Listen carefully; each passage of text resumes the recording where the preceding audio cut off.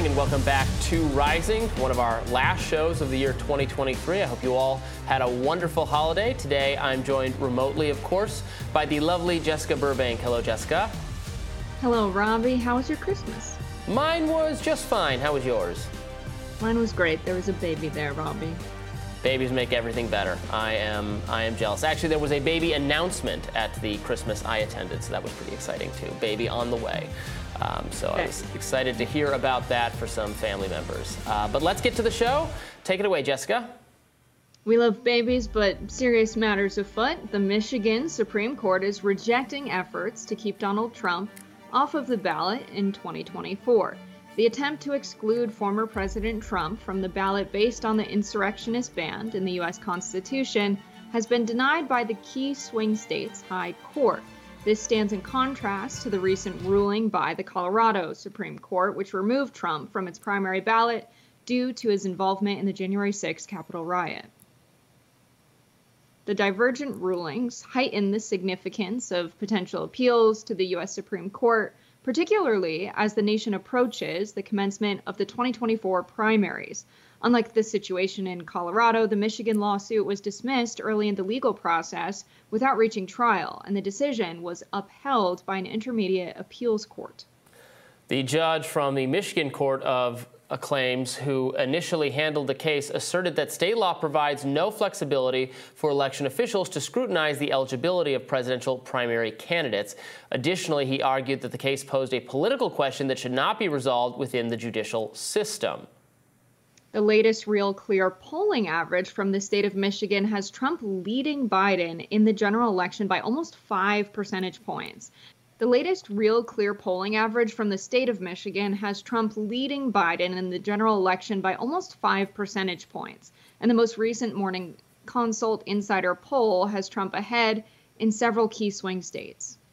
Looking at the bird's eye view of the election, the Hill Decision Desk survey has Trump ahead in the national ballot by 2 percentage points.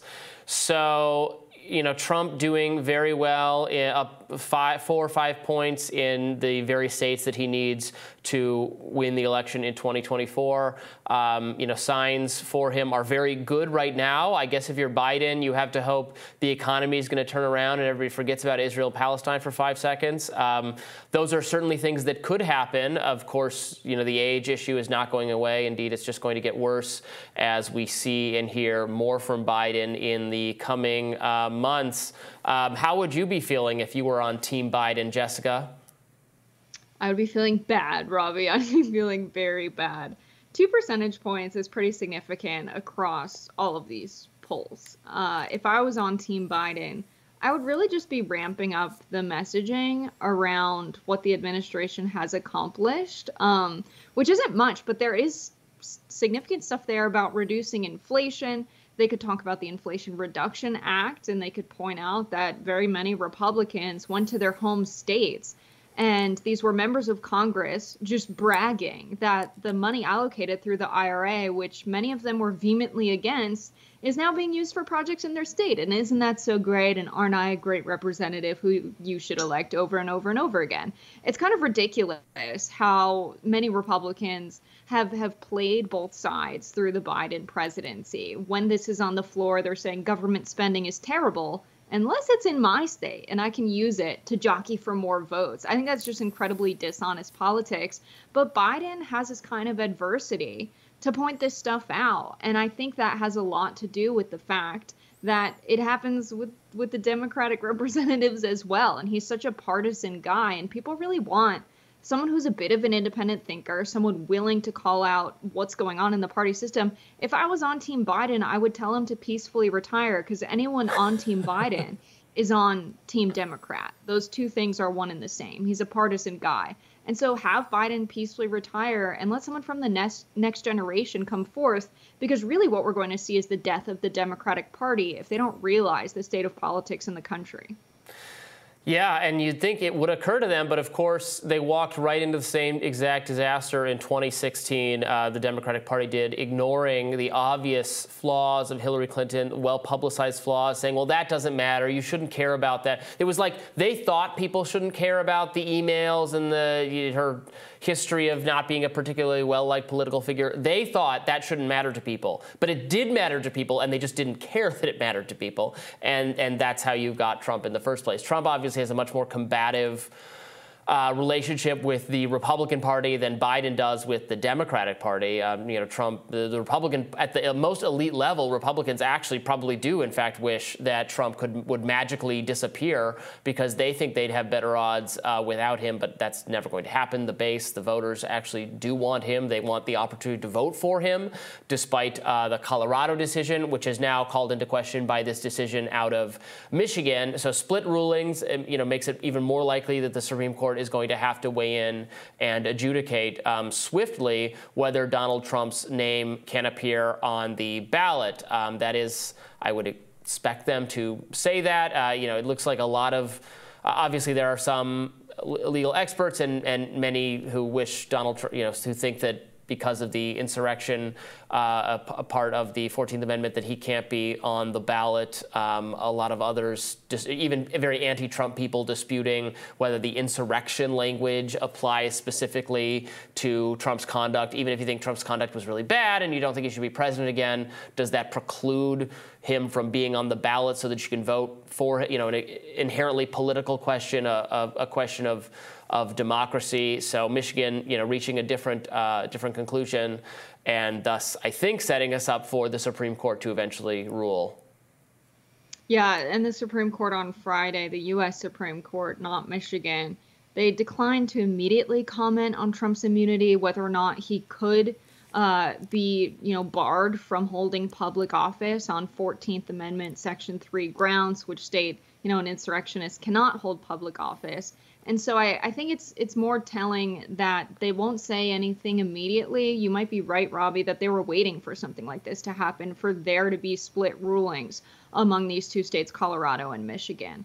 And in a state like Michigan, where Trump is steadily polling ahead, I can see many people who maybe don't really care that much about the intricacies of the American judicial system, and I can't really blame them. But if you're a Trump supporter in the state of Michigan, I can imagine this would sow some distrust. If you see the candidate that you want to vote for being taken off of the ballot, something that's decided by a panel of about 9 judges, in Colorado it was 7, and you're like, what happened to democracy? Why are 7 people deciding this? And so I really think that the Supreme Court declining to comment was probably a smart move until they have something, real to decide on before the court, which this split ruling could be that thing.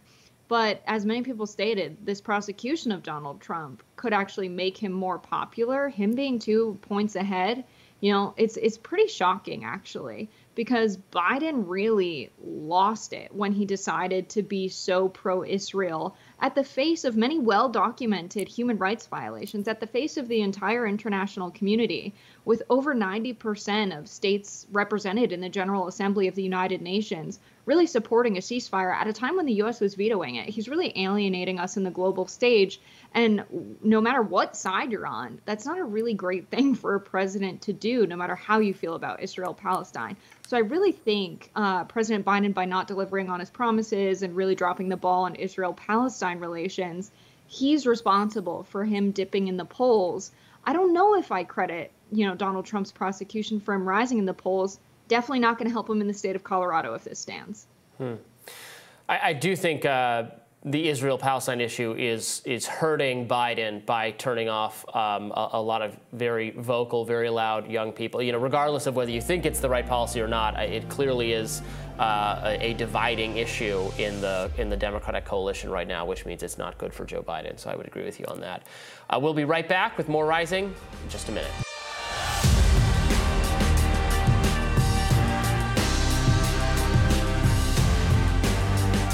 Attention Delta passengers, there may be some turbulence at the gate over the holiday weekend, video surfaced of an interaction between trans actress Tommy Dorfman and a Delta Airlines employee where Dorfman alleges the employee misgenders the actress. Let's watch. And what about when a Delta employee misgenders you intentionally? While he's talking, you're talking. You just misgendered me again. Okay. Multiple times. Gotcha. Both of you have. Sorry. Wasn't intentional, but if you want to take it personal, that's also. Well, she did do it intentionally twice. You're talking to me too. You said she and then you said he. You're being condescending, and if you want to continue, I have Port Authority escort you out the building right this moment if you want to play that game with me. Okay. Would you like to continue 3 days before Christmas? I really don't mind. I'm good. I'll just put this on. Dorfman is best known for starring in Netflix's 13 Reasons Why and posted this clip on TikTok accusing the employee of committing a human rights violation for using the wrong pronouns. The video quickly went viral on conservative Twitter after commentator Libs of TikTok posted it there, adding, "Trans activist tried bullying an airline employee for misgendering the employee. Wasn't having it. This is the correct way to deal with these narcissists who demand we give in to their delusions. It's all just a power trip for them." Delta has yet to respond to the clip. So this was posted by Dorfman on TikTok initially, and then got a lot of conservative pickup. I am always hesitant to make any judgments based on short video clips. I like to see more context and to know exactly what was going on. But of course, this was posted by the individual Dorfman herself. So she, I guess, thought this made her look good. I don't think it makes her look good. Why would you film yourself like having people are just filming too many things for one thing. Like, we need to all treat each other with a little with respect and also patience. It sounds like the person didn't know what the right pronoun was to use, and there's no reason to make a federal case out of it or to say it's a human rights violation, which actually does necessitate in some states that the government would investigate you for saying the wrong word to someone during a quick exchange at a ticket counter. I mean, have people totally lost their minds? What am I missing, Jessica? I don't know. Libs of TikTok calling that bullying. I don't think it was bullying. But I would really like to see what happened before this. Tommy Dorfman, she explained that there was an exchange where the airline worker, the employee, I don't know if it was a flight attendant or a desk worker, had intentionally misgendered her several times. Who knows what that interaction looked like? I think that's probably why she decided to take out her phone and start recording, because, maybe something would be said again and she wanted to have it on video. But I wouldn't call this bullying, right? It was a tense exchange. Clearly, she was shaken up about whatever had happened with the employee before this one. And this employee just seemed to not want to deal with any kind of altercation and went really quick to escorting her out of the building. She was clearly upset about something that happened before. But I don't know. Would you call this bullying, Robbie? I think that's strong use of language from Libs of TikTok. I mean, I think it's bullying to surveil someone, to start recording someone because maybe they didn't refer to you the way you wanted to be referred. And look, I'm nice. I want to use whatever language people want.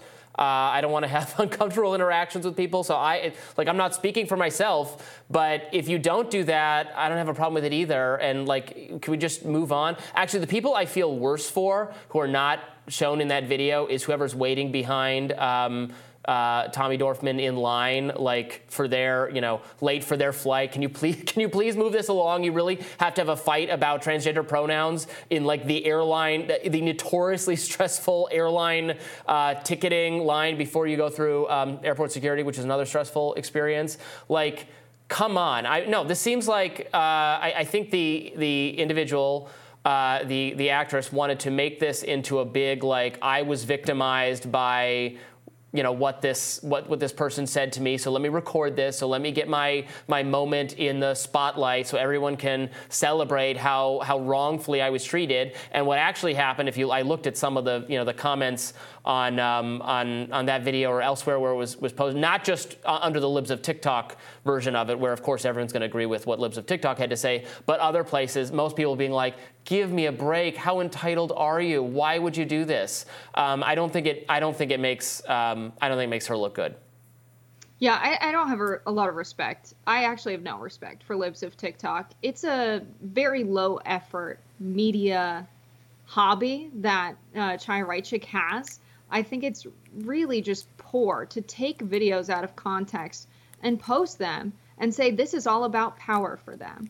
Every single trans person I know is very kind and very understanding and gets that this is a big change in our society and culture in this country. And they're just grateful when you ask what pronouns they prefer. I've literally never met someone who gets angry when someone doesn't use the proper pronouns. But I have seen transgender people get upset when someone intentionally misgenders them, when someone won't recognize their identity, when they're intentionally mean to them because they don't approve of their way of life. That's really just like infringing on their personal space, their personal space, piece traveling through the airport during a very stressful time, as you point out, Robbie. So I really don't know what happened to Tommy Dorfman before this, but I will say everything I know about the transgender community goes directly against what Libs of TikTok is trying to make it about, based on a very selected interaction. So I just don't have a lot of respect for what Libs of TikTok is trying to do there, and I think they're just outright wrong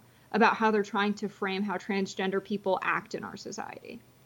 Well, I don't think Libs of TikTok is really at fault here. I mean, it was Tommy Dorfman who circulated the clip in the first place. It's not like Libs of TikTok snatched this clip out of obscurity. The transgender individual filmed it and posted it, I think, thinking that it would make her look good, and then most people are not having that reaction. I don't really think that's, Libs of TikTok's problem. And, and again, in most cases, I think, look, and I'm not saying I necessarily agree with the politics of this account, but it seems like mostly it's publicizing videos that other people put out there. I mean, if you put it out there, that's because you want other people to see it, right? You think it makes you look good. I mean, also, we should recognize, so this person's name is a male to female transition, but kept Tommy Dorfman, the birth name, kept the same birth name.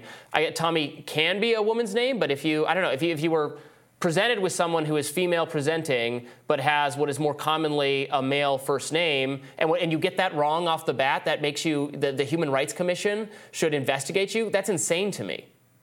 Well, she said, Robbie, repeatedly this person was misgendering her. So it sounds like it wasn't just they got it wrong after reading her name one time. I think Libs of TikTok is not at fault for the video existing. Of course not. Tommy Dorfman posted it for her followers on social media, which is a community of people that intended to interact with her. Libs of TikTok, by taking that video from there and posting it and saying it's all about a power trip for them and adding context that they're not even sure is true about the interaction, saying she was bullying the employee. I didn't see her bully the employee in that video. I've worked in, retail. I've worked in customer service. I was a bartender for a long time. I've dealt with people that were extremely hostile. This was not a hostile interaction on her behalf. The way it's Karening, isn't it Karening to threaten to call the human rights investigators? I don't think she called in human rights investigators. I think she just called it a human rights violation to repeatedly misgender someone. It's a hate crime. But I think gender violence also is a hate crime, according to the United Nations. So I think when you see that employee reacting so aggressively to this person that came up and said, she misgendered me multiple times, like I want something done about this, instead of saying, all right, I'm going to call my higher ups. Instead, he decided to have that confrontation. And most employees are given a directive not to have confrontations with customers. And so he made a deliberate decision to do that. I'm kind of more disgusted by the employee not just reacting in a basic human manner, like you've clearly been upset, this offended you, I'm sorry this happened, I'm going to call my higher ups because this is clearly not my job as a desk agent. Like, there was a better way to handle this. Yeah, well, again, we only got to see a brief clip of it, so I don't know how it was handled in the footage we didn't see, but we debate, you decide. Let us know what you thought about this viral little TikTok, and we'll have more Rising right after that.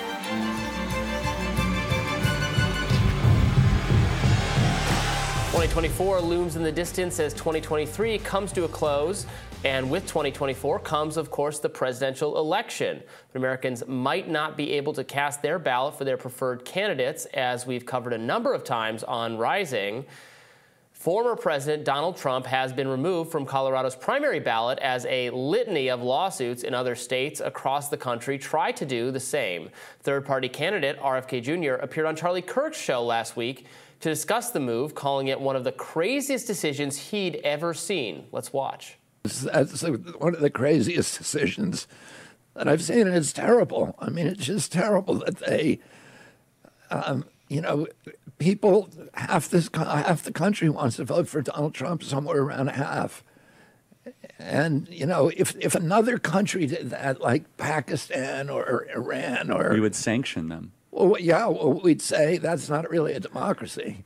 But, we're doing it now. Faced with that reality, the super PAC supporting Kennedy American Values 2024 has rolled out its ballot access priorities, announcing it will focus on 7 states that add up to 183 electoral college votes: Arizona, California, Georgia, Illinois, Michigan, New York, and Texas. The PAC's founder, Tony Lyons, said of RFK Jr.'s chances that, quote, Kennedy has 2 clear pathways to the White House. We will do everything we can while working closely with our attorneys and without coordinating with the campaign to make sure that the uniparty fails in any efforts to derail the peaceful populist revolution that he represents. Here to talk about the PAC's plan for ballot access in 2024 is PAC founder Tony Lyons. Tony, welcome. Yeah, thanks for having me on. Tony, why don't you walk our viewers a little bit through how you chose those initial 7 states to focus on? Yeah, so we chose, the states that we felt were really critical, where we felt that there were most likely to be challenges, and that those challenges were going to be expensive and time consuming. And, that those were the places, those were the real battlegrounds for ballot access. So we're putting a lot of resources into that. And we're, fighting for a fair election. And we feel that the American public ought to be outraged that a candidate and a super PAC have to spend millions and millions of dollars to get on the ballot when a candidate is polling at, between 20 and 24%. Yeah, ballot access is a huge issue for third-party and independent candidates, and always glad to give it more coverage. The entrenched nature of the two-party system is so hard to go up against on a structural level. But I wonder what you make of the decision by the Colorado court to refuse to let Donald Trump's name even appear on the ballot. RFK Jr. obviously calling this crazy, a blow to democracy. What are your thoughts? I have the same thoughts, that I think that people who are warning or, saying that they're trying to protect us from losing democracy in this country are the same people who are trying to take it from us. So, we don't need people to take people off the ballot, to kick people off Twitter, to protect us. We want people to get on the stage with opponents and tell us what their policies are. So we don't want people to be censored and vilified and deplatformed and, like I said, taken off the ballot. We want candidates who will get on the stage and show what their ideas are, what their policies are, what they would do as president for the people of this country. And so there are all of these forces who claim to be trying to protect us, but they're really trying to control us. So they're trying to tell us what to do, what to think, what to put into our bodies, and, who we are allowed to vote for. And that is fundamentally un-American, and it should not stand in this country. And it doesn't matter whether you agree with the person. It doesn't matter if it's, Joe Biden, Donald Trump, or Bobby Kennedy. What matters is that we have certain principles in this country that need to be defended. So you really have your work cut out for you. I was working on the 2020 Bernie Sanders campaign. It was a mess in 2016 as well. You make a good point to say that you have to turn your efforts towards addressing any coordination of the uniparty. to derail RFK Jr.'s chances here. So what does that look like? What lessons are you drawing on from how, Democrats and Republicans have both sort of pushed outsiders out of having any real political chance?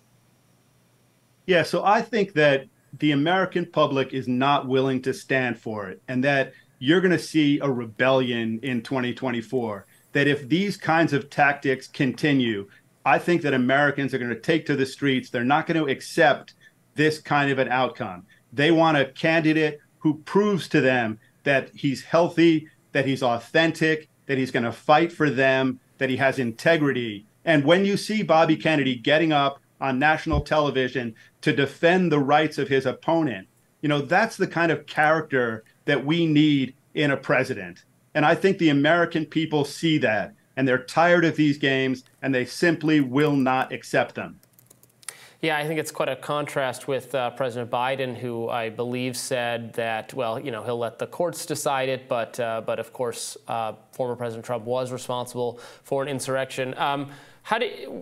Does RFK Jr. hope to eventually debate? Both these individuals have not participated in debates within their own sort of nominating system. Donald Trump is not attending the Republican debates against Nikki Haley, Ron DeSantis, et cetera. And so far, Joe Biden has given, and his team have given no indication that they would, participate in a debate with. He has challengers as well: Marianne Williamson, Dean Phillips, et cetera. I think the assumption is, when prime time starts, they're going to go head to head, if they are indeed the two nominees, the two major party nominees. How would RFK Jr. distinguish himself in that environment?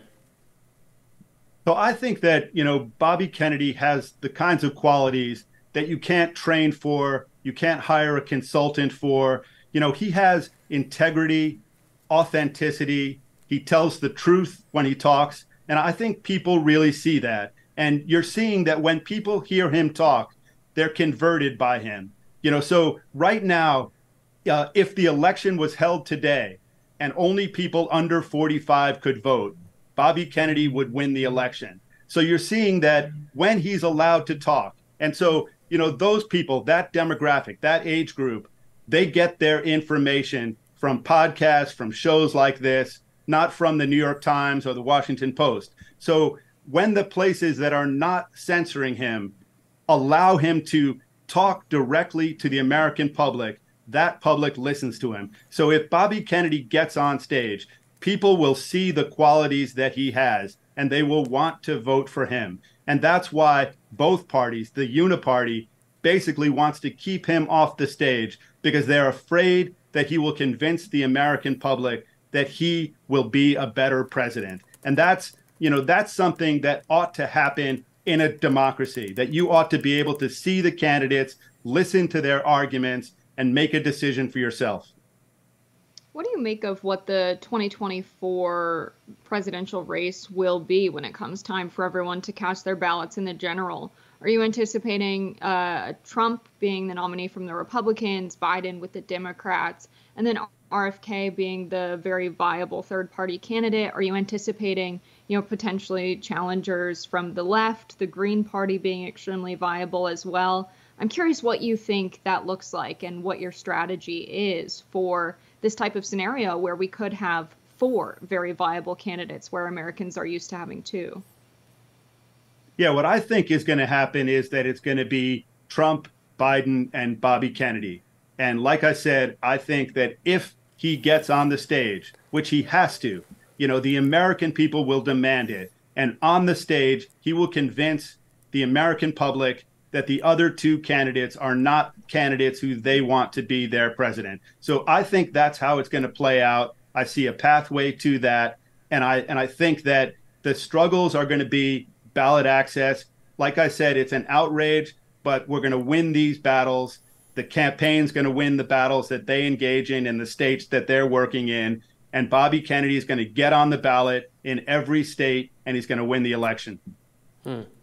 Before we let you go, I know there was some news involving you and your publishing company a few days ago, Skyhorse purchasing Regnery, a conservative publisher. Can you give us just a few words on the details of that and why that was a good business venture for you?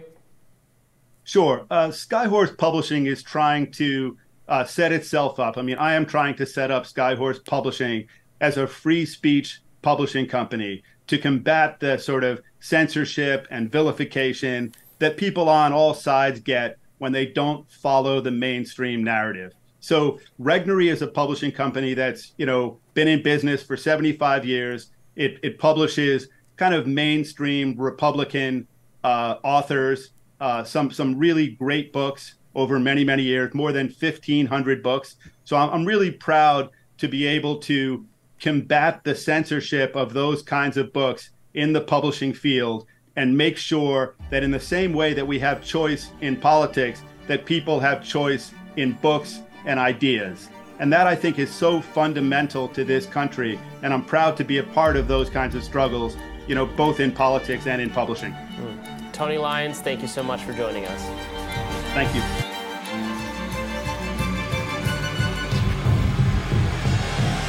It's been nearly 4 years since COVID-19 rocked the world and upended the lives of nearly everyone across the globe. But in all that time, in some ways, we're still just as in the dark as we were at the beginning when this whole mess started. As Alina Chan, author of Viral, The Search for the Origins of COVID-19, put it, we are 4 years into the pandemic and still no national commission to investigate the origin of COVID.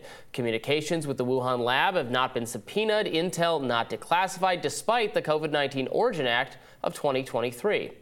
Now, at the center of the firestorm into the origins of COVID-19 is EcoHealth Alliance, a nonprofit group involved in high-risk coronavirus research in China, may have lied about risky behavior involved in that research. Joining us today to discuss EcoHealth Alliance and the origins of COVID-19 is Alina Chan. Thank you so much for being with us, Alina.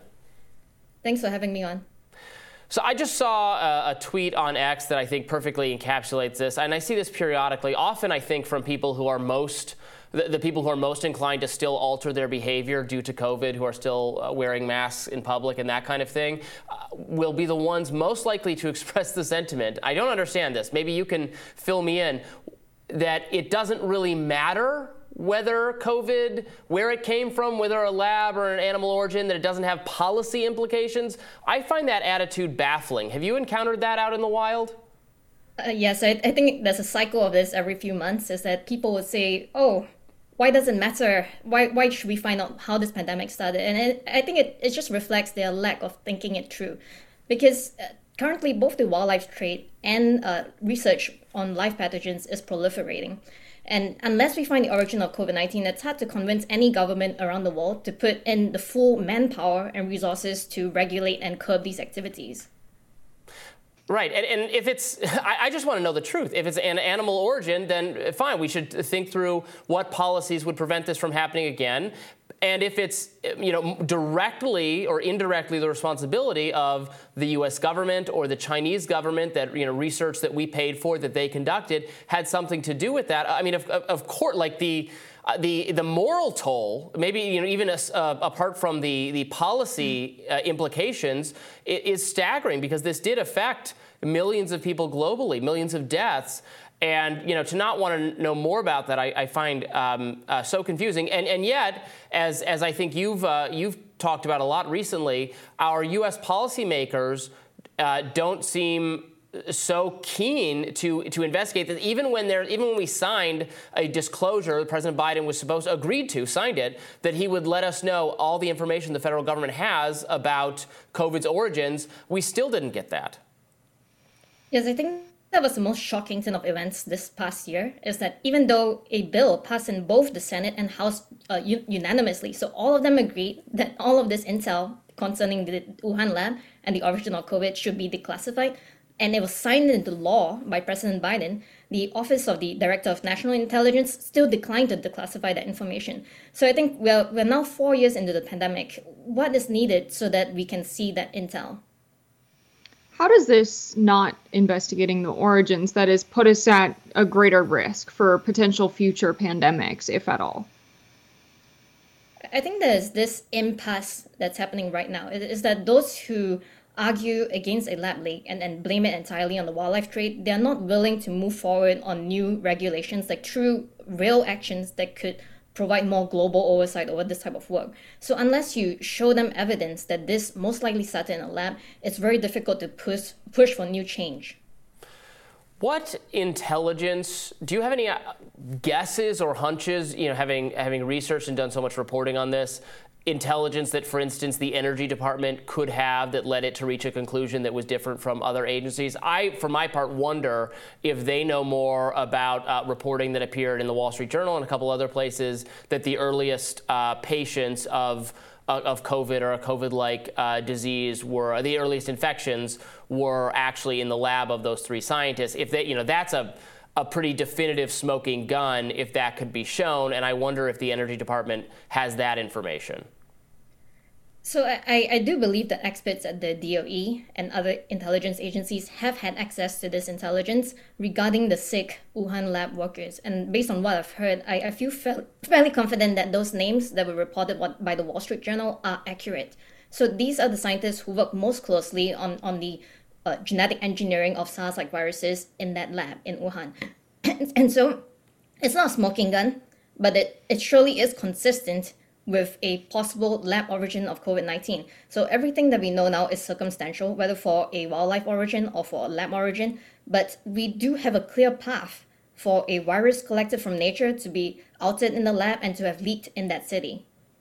Go ahead, Jessica. I've worked in the research space before. There's kind of a sentiment that you want the public to generally like the research you're doing or have an appreciation for research. Is there a sentiment you think in the molecular biology community or virology research community that they don't want the public to be fearful of this kind of research, and a lab leak might make people very fearful of this research, so much so that there would be public pressure to end funding for this kind of research? Yes, that's true. So I do think that some scientists have these conflicts of interest in that if it is found that the pandemic was started because of scientific research and it's killed tens of millions of people, hurt the global economy, cost trillions of dollars.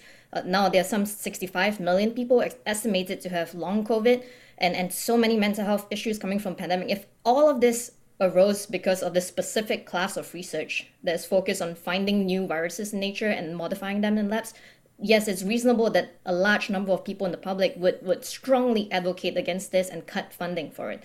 And so I think there's no way around it. But rather than be afraid of investigating, what they should be doing is showing that they are accountable, that they're transparent, and that they can investigate lab-based outbreaks. This is how to move forward in the future. It's not to suppress investigation, but to show that you are trustworthy.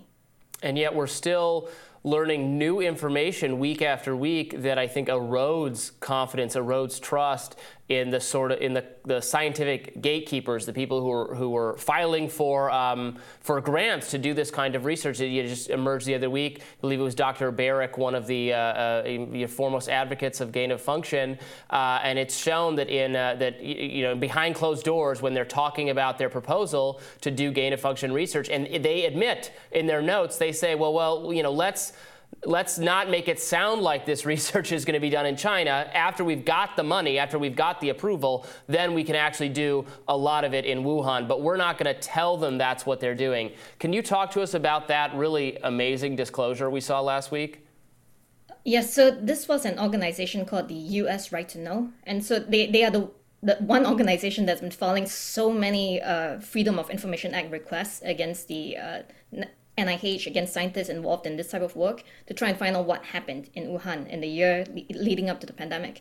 And so what they found this time from emails from early 2018 is that the EcoHealth Alliance, which is a New York-based nonprofit, had written a proposal sent to the Department of Defense asking for millions of dollars to do some of this novel coronavirus research work. And it involved partners from Wuhan as well as in the US, in North Carolina. And in this early draft of the proposal, they had said that all these virus experiments with genetic engineering will be done in North Carolina. But in the footnote, in a comment that EcoHealth Alliance left on that document, it said, we'll just tell DARPA, we'll just tell the Defense Department that we're going to do this work in North Carolina. But once we get money, we'll redelegate them. And I believe a lot of the work can be done in Wuhan as well. And they said they were going to play up the US side of it and downplay the Chinese part of it so that it wouldn't be seen as a negative by the Department of Defense. And elsewhere in the document, there was also another comment by the virologist from North Carolina saying that this sort of work is typically done at higher biosafety in the US. In China, they do it low biosafety. A lot of US virologists would freak out if they knew. Incredible. So it sounds like if the research community, there's some sentiment of them not wanting folks to be skeptical of gain-of-function research. Is there a path for the investigation of COVID origins to come through government-funded research and directly hired researchers if the private universities aren't going to fund it? So just to clarify, do you mean is there a path to continue this type of research, or is there a path to investigate? Excuse me. So if the researchers are not, willing to fund some kind of research to investigate COVID origins to an extent where it's conclusive, do you see a path for the government to potentially fund the research directly? Yes, so I firmly believe that there's a way for the US government to investigate. In fact, much of the evidence that's been unearthed so far have been outside of China. So these are documents or exchanges in emails sent from Wuhan scientists to collaborators outside of China, so including the US. So unfortunately, most of this evidence has been unearthed by internet sleuths or independent scientists and journalists or swimming against the current this past 4 years. And there is an incredible amount of it. But so far, that's really the tip of the iceberg. We've only seen some few exchanges, and especially not the ones in late 2018 and 2019, the 2 years right before the pandemic. Those are the exchanges we need to see. And the government here in the US has the ability to subpoena, has the ability to extract these from the US collaborators of the Wuhan lab. And so far, they have not done it. Like, just imagine if we had done this in 2020. We would have found out everything we know today and likely a lot more. Dr. Chan, thank you so much for joining us. We really appreciate it. Thank you.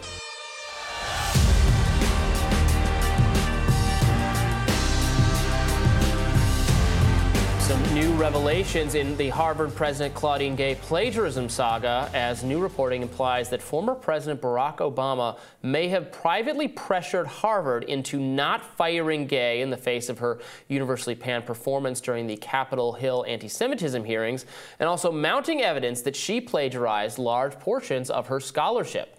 As Jewish Insider reports, according to a source familiar with the matter, Obama, a Harvard graduate, had privately lobbied on Gay's behalf as she faced pressure to resign in the wake of her disastrous appearance before the congressional hearing on anti-Semitism. Quote, it sounded like people were being asked to close ranks to keep the broader administration stable, including its composition. The source, who was informed of Obama's outreach and asked to speak anonymously to discuss a confidential matter, told Jewish Insider on Tuesday that much of the controversy circles around Penny Pritzker, a former Obama administration official and early Obama campaign backer who now serves as chair of Harvard's board of directors. Pritzker personally led the search committee that named Gay as president and praised her as a remarkable leader who is profoundly devoted to sustaining and enhancing Harvard's academic excellence. Now, some point to her connection with Gay's hiring as a reason for her current silence on the topic and for Obama's personal intervention in this matter. While it has not been confirmed as fact, there are rumors swirling about that Gay might be on her way out. Businessman and commentator Bill Ackerman posted on Twitter last week that he had heard from a source that is reliable but a step or two removed from the situation that the Harvard Corporation has asked President Gay to resign and she has refused. Gay has apparently said that if she is fired, she will sue. Gay has retained her own counsel. The whole debacle caused former 538 head Nate Silver to comment regarding both some slow stakes Harvard plagiarism stuff and high stakes COVID origins controversies. It seems like progressives are staking out a position to save face in the short run that's inevitably going to lead to a bigger loss of face in the long run. So, Robbie, what do you think that loss of face would be? I just think it's embarrassing and humiliating and discrediting to defend if anyone is still doing this. And I will note that a lot of actually liberal-minded people are not defending Claudine Gay anymore. The Washington Post's Ruth Marcus said that Gay should resign. There was a New York Times a column, I believe, by John McWhorter, who may not, I don't know that he classifies himself as a liberal, but did appear in the New York Times, calling for her to resign. I see a lot more people conceding that the allegations against her are very serious. Obviously, we talked about them last week. I've done a couple radars on the subject. numerous examples of her not just doing sloppy plagiarism, paraphrasing other people, but also in some cases lifting passages without even acknowledging where they came from in the first place. The very textbook examples of plagiarism over and over and over again. And it seems obvious that the president of Harvard, one of the most elite educational institutions on the planet, should be held to the same standards as a student who would attend that university.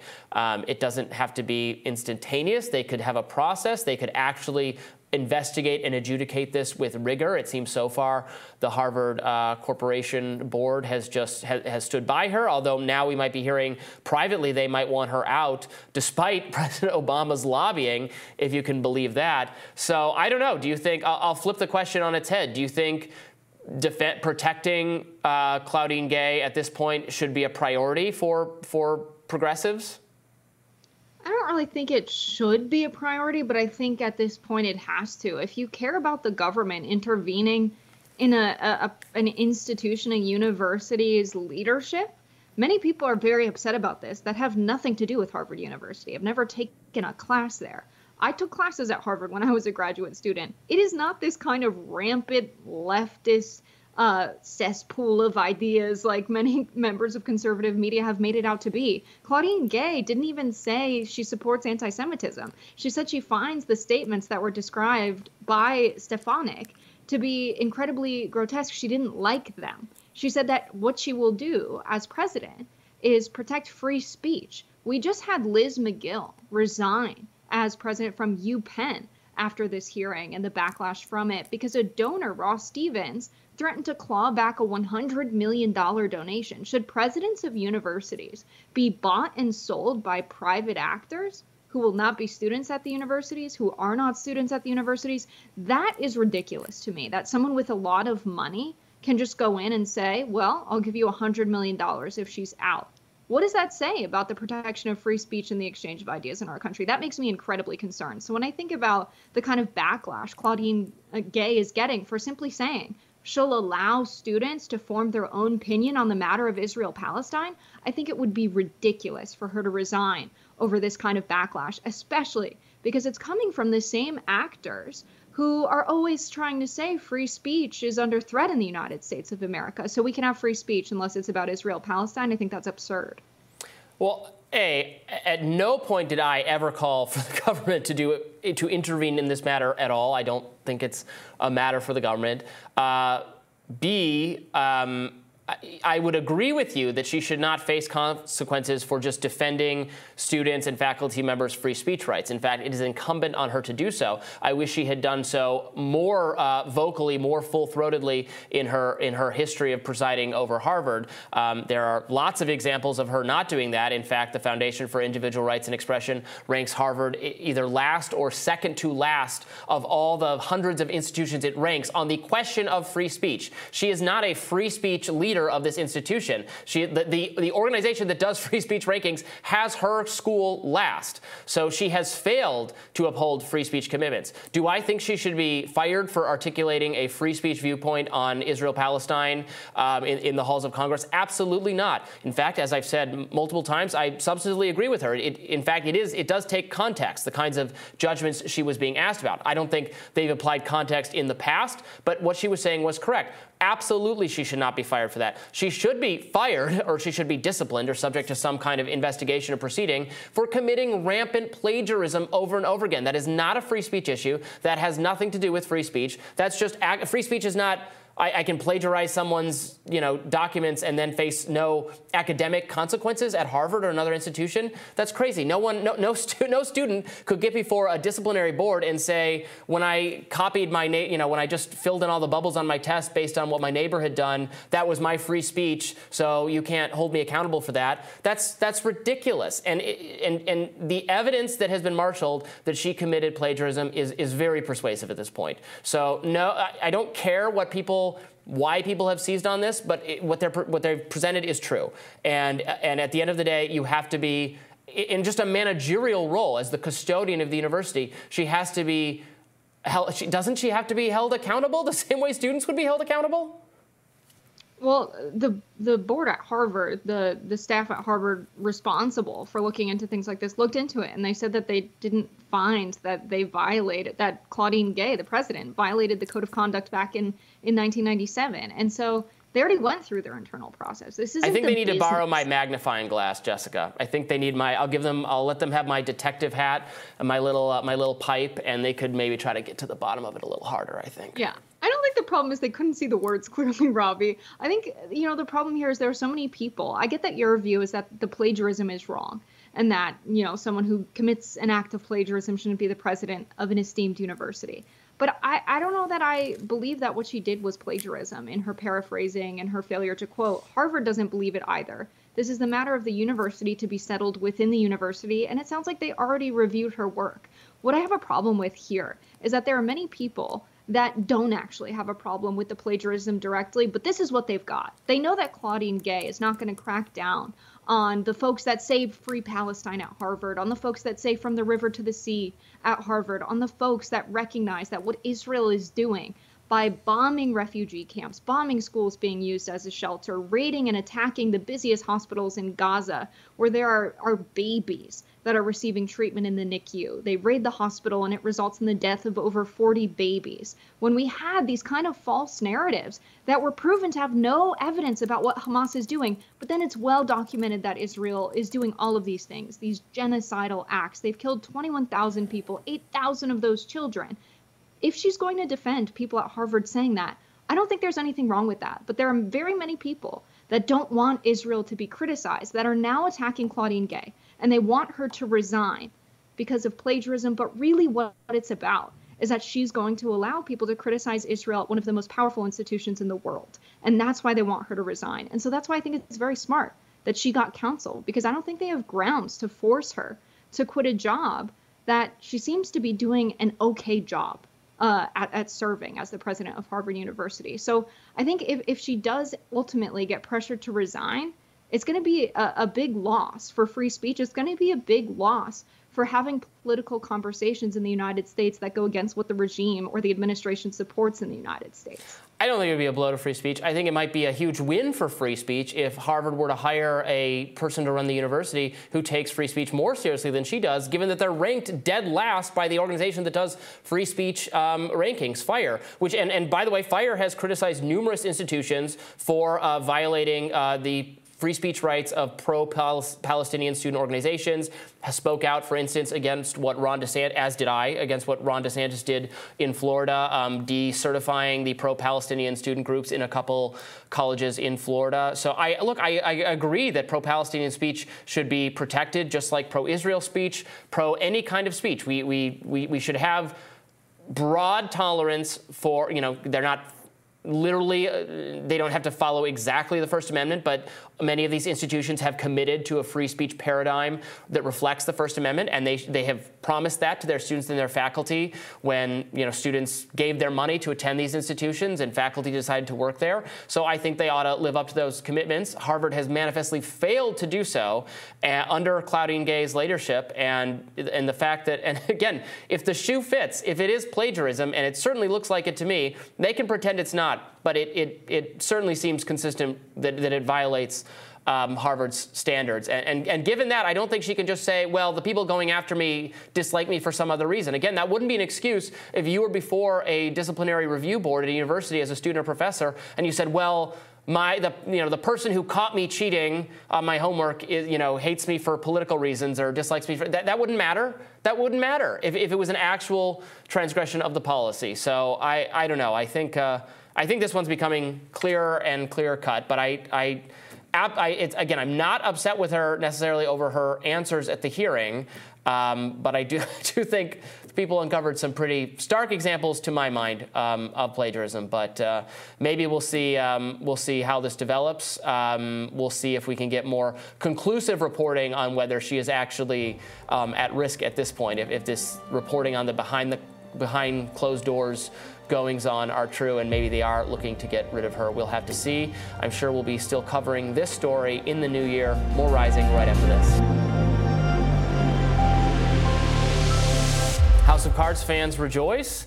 Well, the newest episode of the show just dropped, although it might not be what you think. So actor Kevin Spacey joined Tucker Carlson in character as the political juggernaut Frank Underwood in a strange interview. Let's take a look at some of that. 2024 has not even begun yet, and it does seem like the presidential race is effectively frozen in place, if not over. We know who the candidates are. It's too late for another to get in. Some have already dropped out. But is it too late? Is there anyone in this country of 350 million people who could jump in at this late date and re-scramble the calculus of electoral politics? Well, there may be someone, and in fact, you already know him. You know his face. And the question is, will he get in this cycle? And that's my question for you. Well, that's really a decision for the people, Tucker. It's not something that I really think about or want to do. And Merry Christmas to you, too. In addition to discussing a potential Underwood run, the pair also talked about Kevin Spacey's thoughts on several political topics. So it is bizarre that they decided to publicly cut ties with me on allegations alone, allegations that have now been proven false, because I don't think there's any question. Netflix exists because of me. I put them on the map, and they tried to put me in the ground. Do you think within Netflix and the leadership suites that your influence is still felt? Well, according to your research, my influence is felt every time every customer opens the app. I'd say that's pretty powerful. Oh, that's true. When are you getting back to work, by the way? Oh, I've been back at work from the moment we started talking, Tucker. So does that mean this is like an episode, or is it real? Well, it's probably a little of both.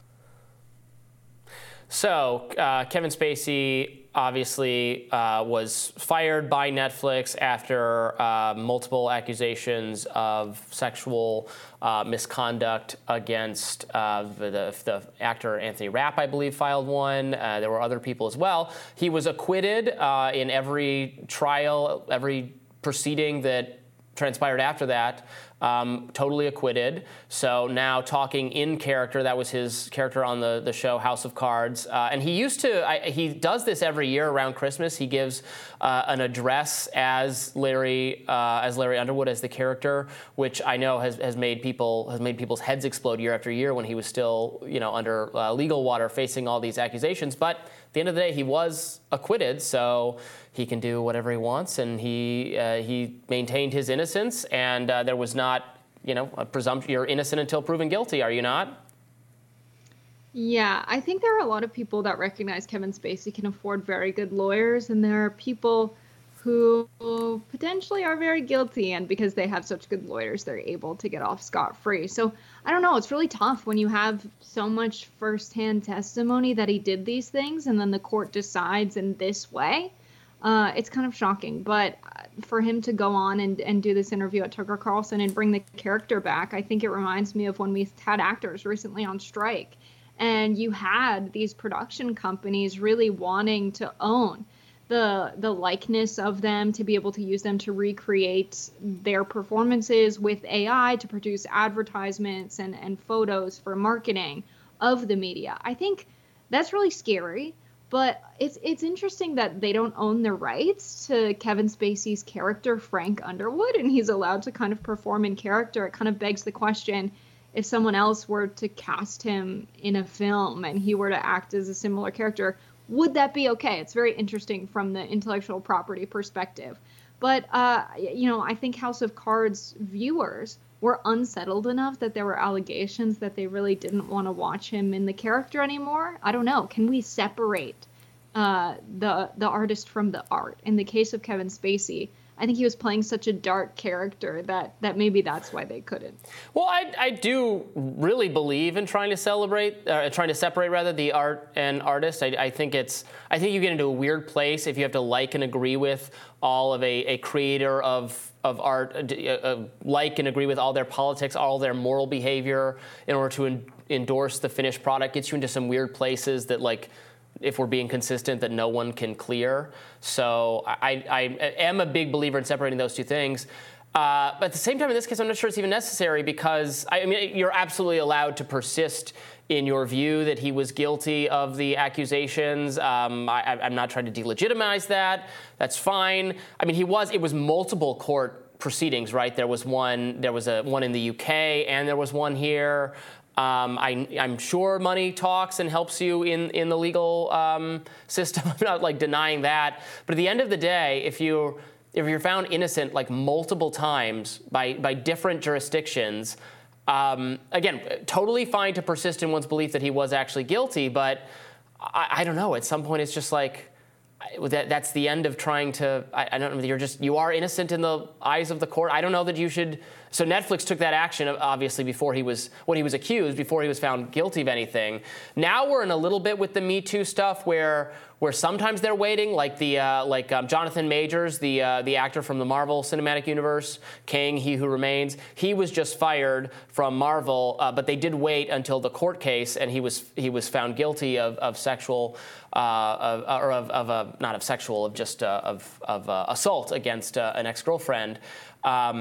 And they fired him. Subsequent to that, Netflix obviously took its action, and in other cases, actions have been taken merely at the accusation level. I think it probably does behoove an organization to wait for a verdict, and then if the verdict is not guilty, I don't like if you're not obviously it's a private company, you can do whatever they want, but if you're not guilty under the legal system, I mean, I don't know. Do you see what I'm getting at? Yeah, I think that's what it is. Like, it's a private company. They can decide what they want to do with their staff and what kind of disciplinary action they take. They can do their own kind of investigation and talk to the people who have accused, someone of doing something. But it's really hard for a private organization. This happens a lot on university campuses where you have a panel of people, usually they're professors or staff at the college or university, and they have to decide something of extreme fate. If there's an accusation of assault or sexual harassment or whatever it is, they review the evidence. These are not people who are, members of the community selected to be a part of a jury. It's not a formal trial, but they make a very important decision. Sometimes if the student can continue to study at the university, if they have to leave.